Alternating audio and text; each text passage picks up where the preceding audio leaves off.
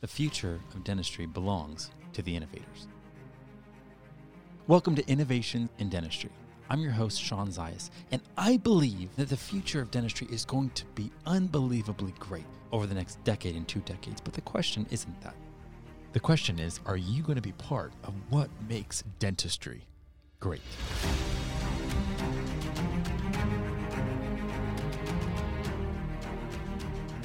My name is Sean Zayas. I got back into dentistry, over 20 years ago now, because my dad started a dental supply company. And I wanted to work with him. I wanted to honor my dad. I wanted to be part of what he was doing. But believe it or not, selling manual toothbrushes didn't really make me come alive. So really, I stumbled into the whole, just seeing the world from a lens of innovation simply because I was trying to create value. My dad had this dental supply company, and I had access to these toothbrushes, but I didn't want them to be simply brushes. It's like you're given lemons. You can do a lot with lemons, I guess, in the culinary world, but it's not always obvious that you're going to make lemonade out of lemons, right? Something different, something refreshing, something sweet, something really enjoyable, especially on a hot day. So here I was given products. And if you want to find out about how I took a brush and thought about how it could be more than a brush, not just any brush, but an electric toothbrush, not just any electric toothbrush, but a premium electric toothbrush, that's what I'm doing right now with Zana. But that's not what this podcast is about. This podcast is about you and the ways in which you can start seeing dentistry differently so you can be part of that change. Now, my fundamental belief is that belief is so important, right? If we don't believe, if we don't have that confidence, if we don't have that assurance of what is not ahead of time, then we can never start bringing that future into the now. However, it doesn't start with belief. It actually starts with conceiving. And you must conceive before you can believe. Now, this might sound basic, but what I'm saying here is that in this podcast, what I want to do is I want to paint a picture and illustrate concepts, different realities out there in the world of business that you as a dentist may not be familiar with or you may not be aware of. And why is that? Because I want to challenge the current concept of what you believe is possible, right? Like you have no chance to believe in something that you cannot first conceive of. Maybe you didn't know, like most of us, that consumers were willing to take their own vehicles, which as Americans, we're pretty crazy about our vehicles, and pretty much become like glorified taxi drivers and let strangers into our vehicles to make money. You might have thought, oh my gosh, that's crazy. That's beneath people. They would never do that. Well, Uber proved that differently, right? So many of the innovations that come are because people dare to see something and think differently. I believe at the heart, innovation is all about creating remarkable. And I'm not going to finish that sentence. It's not about creating remarkable products. It's not about creating remarkable experiences. It's not about creating remarkable services or technologies. It is simply something that is remarkable. It's out of the box. It's different. So I want to, first of all, give you permission to pioneer. I want to give you permission to pioneer positive disruption. I want to be part of inspiring positive change. I want to teach you and show you how you can continue to differentiate, to think differently, and how doing that isn't just going to help your practice, but it's going to help you, if this is what you're interested in, actually achieve true wealth. Now, I say that, and again, I don't mean to offend any dentist here, but there's a big difference between having lots of money and being rich versus being wealthy. And I don't believe, it is my complete conviction, that a dentist doing normal dentistry even phenomenally, exceptionally well. I don't believe a dentist doing that can create true wealth. Well, why is that, you say? Because dentistry at the core is tied to time. It's tied to a skill set that's tied to an individual or a few individuals. Maybe you have a specialist in your office. Maybe you have a few other dentists that also perform great dentistry.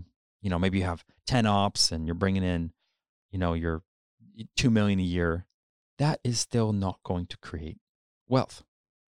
Riches, maybe, but I believe that the income you make from dentistry can then lead you to make strategic investments, strategic moves, innovative moves, one might say, that allow you then to go into the realm of the wealthy. Because true wealth is generated when you're sleeping. True wealth involves scale. And scale is really only possible through leverage. And right now in dentistry, unfortunately, the only leverage that you really can employ is labor and capital to some extent. So labor is obviously you're hiring other people to do jobs that you don't have to do. You don't have to answer phones. You don't have to greet patients. You don't have to perform, the clinical responsibilities that a hygienist would do. You have your area of expertise and you get to employ the leverage of labor to handle everything else. And then, of course, you can leverage capital in order to reproduce what you've successfully built in one area, right? You can buy another practice. You can start your own small DSO. You can go in with a few other dental friends. And that's great. That's starting to be able to build wealth because you don't have to be at those other practices and they can keep making money. But the two last forms of leverage are media and code. Now, the reason why these are so special is because they don't have any marginal cost to replicate. So if I'm a product company, yeah, I can take advantage of economies of scale. That's awesome. That's wonderful. It means, economies of scale, for those that don't understand, it just means I'm allowed to get a much cheaper per unit cost because of the insane volumes that I'm reaching. I'm no longer trying to produce 500 of these items at a time or these widgets. Now, because I have a partnership with Costco, they need to know that I can produce 2 million. So now my cost per unit is going to go down significantly because of economies of scale.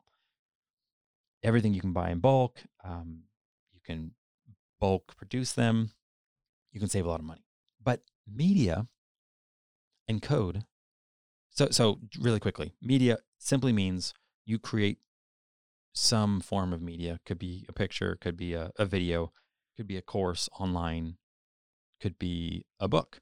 I guess an ebook would be a better example. And it doesn't really cost anything to reproduce that. So for example, influencers today that post and have media out there, that media, beyond the moment it was created, can continue to get consumed at zero cost. One image can spread worldwide and lead to that fame of that individual, and yet it didn't cost any money for that individual, for that image to spread. In code, it's obvious, right? Software. You create some line of software, you create something useful, and people buy it and use it, and you continue to make money from it, even when you're not continuing to create it. And then, of course, there's servers and there's maintenance. But by and large, it's practically infinitely scalable. Now, what is not infinitely scalable, it's obvious again here, is human capital. It is the skills and abilities that you have as a clinician. And that's why you can do a great job. You can produce $1.5 million, $2 million more. And that's going to lead to you having money that you can invest. It's going to lead to what the world would probably look at as, wow, you're pretty rich, but you're not truly wealthy. The Waltons from Walmart, when they have, 1,200 stores? Actually, I don't even know. I have to look into that. And every single store is just producing every single day and just cranking out. Like, that is wealth in the billions. That's wealth. So if you want to think about how you can create more wealth, again, that is what this podcast is about. How do you think differently?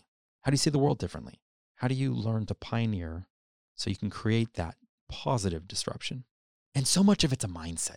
It's about how do you fail fast so you can fail forward, so you can actually understand what it is that the market wants. True success is learning how to align your actions and behaviors with the marketplace. You have to be thinking about market-driven realities. This isn't about theory anymore. It's not about, oh, well, this could work. It's about what does the market say yes to and what does the market reject? And the more you let the market give you feedback, the quicker you're going to dial in something that's going to work. Again, permission to pioneer, to be original. I believe being original is the only true strategy for lasting success for you in dentistry. More mindset is if you don't risk anything, there's not going to be a reward. If that sounds scary, again, I still challenge you to stay along for the ride. Join me. It's not all about facing your fears all at once. It's not about that voice that tells you that everyone else is just different. Those people that start really crazy companies or really crazy partnerships, they're different. I don't believe that. I believe if you're a dentist, you are incredibly qualified. You are incredibly intelligent. You are incredibly resilient. And if COVID-19 showed us anything, it's that dentistry is massively resilient. That's you. Own that. You are resilient. But you're probably also calculated, right? Which just means you don't want to jump off a bridge unless you know you're going to be able to survive and there's a reason for it. If there's rocks underneath the water, you're not jumping. That's prudent. That's wise. But I want to challenge you to get more comfortable with risk, more comfortable with the realm of what's uncertain. I think you can be a visionary entrepreneur if you want to. I don't know if you read the book. I think it's called Blue Ocean Strategy. And the whole concept was about the red oceans. That's where everyone hangs out. That's where the marketplace continues to have competition. The sharks are eating there and there's lots of blood in the water. It's pretty busy. So there's no innovation there. That's established. It's almost like dentistry as it is today. But the blue ocean over there, that is where innovation is taking place. Now, that blue ocean to the left, maybe it doesn't have any fish. Maybe there's not going to be success there. So then you change your bearing a little bit. Head, 20 degrees in this direction, northwest. Maybe that blue ocean is where there's going to be prosperity, success, innovation. So is there certainty that you're going to find it? No, of course not. But if there was certainty, I don't know if it would be worth it. Like, I think everyone else would have already gone there. So there's a few myths that I want to completely bust that like playing it safe really is safe. It's not. There's nothing safe about that. It is an illusion. Safety is completely an illusion. If I stay where I'm at, if I set up camp, if I create that protective wall and I hold on to my patients and I just keep doing what I've been doing that works right now, I can sleep well at night because there's safety. It's best practices. It's wisdom. It's the... Unfortunately, your own experience has told you that's not true. The market changes. People change. And it's those that are willing to step up, to lead in the face of uncertainty. They're the ones that get the spoils. And I believe that can be you. Even if you like safety, even if you are risk averse today, that's okay. We're going to go on this journey. Little by little, seed by seed. And again, my challenge to you is just to say yes in the areas where it's coming up for you. I might say this one thing. I might tell this one story. I might give an illustration or an example about some concept, some mindset, some reality. But you know in your mind where it is, like what you're hearing where there's conviction, where there's some insecurity, where there's some fear. And when that's rising up, lean into it. Shine the light on that conversation in your head, that conversation where there's doubt. And again, you don't have to do it all at once. I want to bring passion, zeal, and fire into dentistry to help dentists like you step out, step up, to be able to believe and then leap, or as I like to call it, leap and then learn. I know that sounds crazy. There's some learning you do ahead of time, but the true learning is actually once you've leapt. You want to start a podcast? Start a podcast. I've been podcasting with one of my inspirations in dentistry, Dr. Allison House of House Dental in Scottsdale. And we've been podcasting for 3 years now. It's called The Authentic Dentist. And we just decided we are going to do this. More than ever now, you can decide what you want to do, how you want to show up, how you want to lead. You want to start a YouTube channel? You want to start a podcast?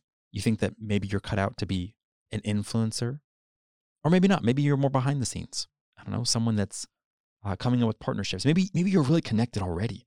And there's a lot of friends, vendors that already trust you.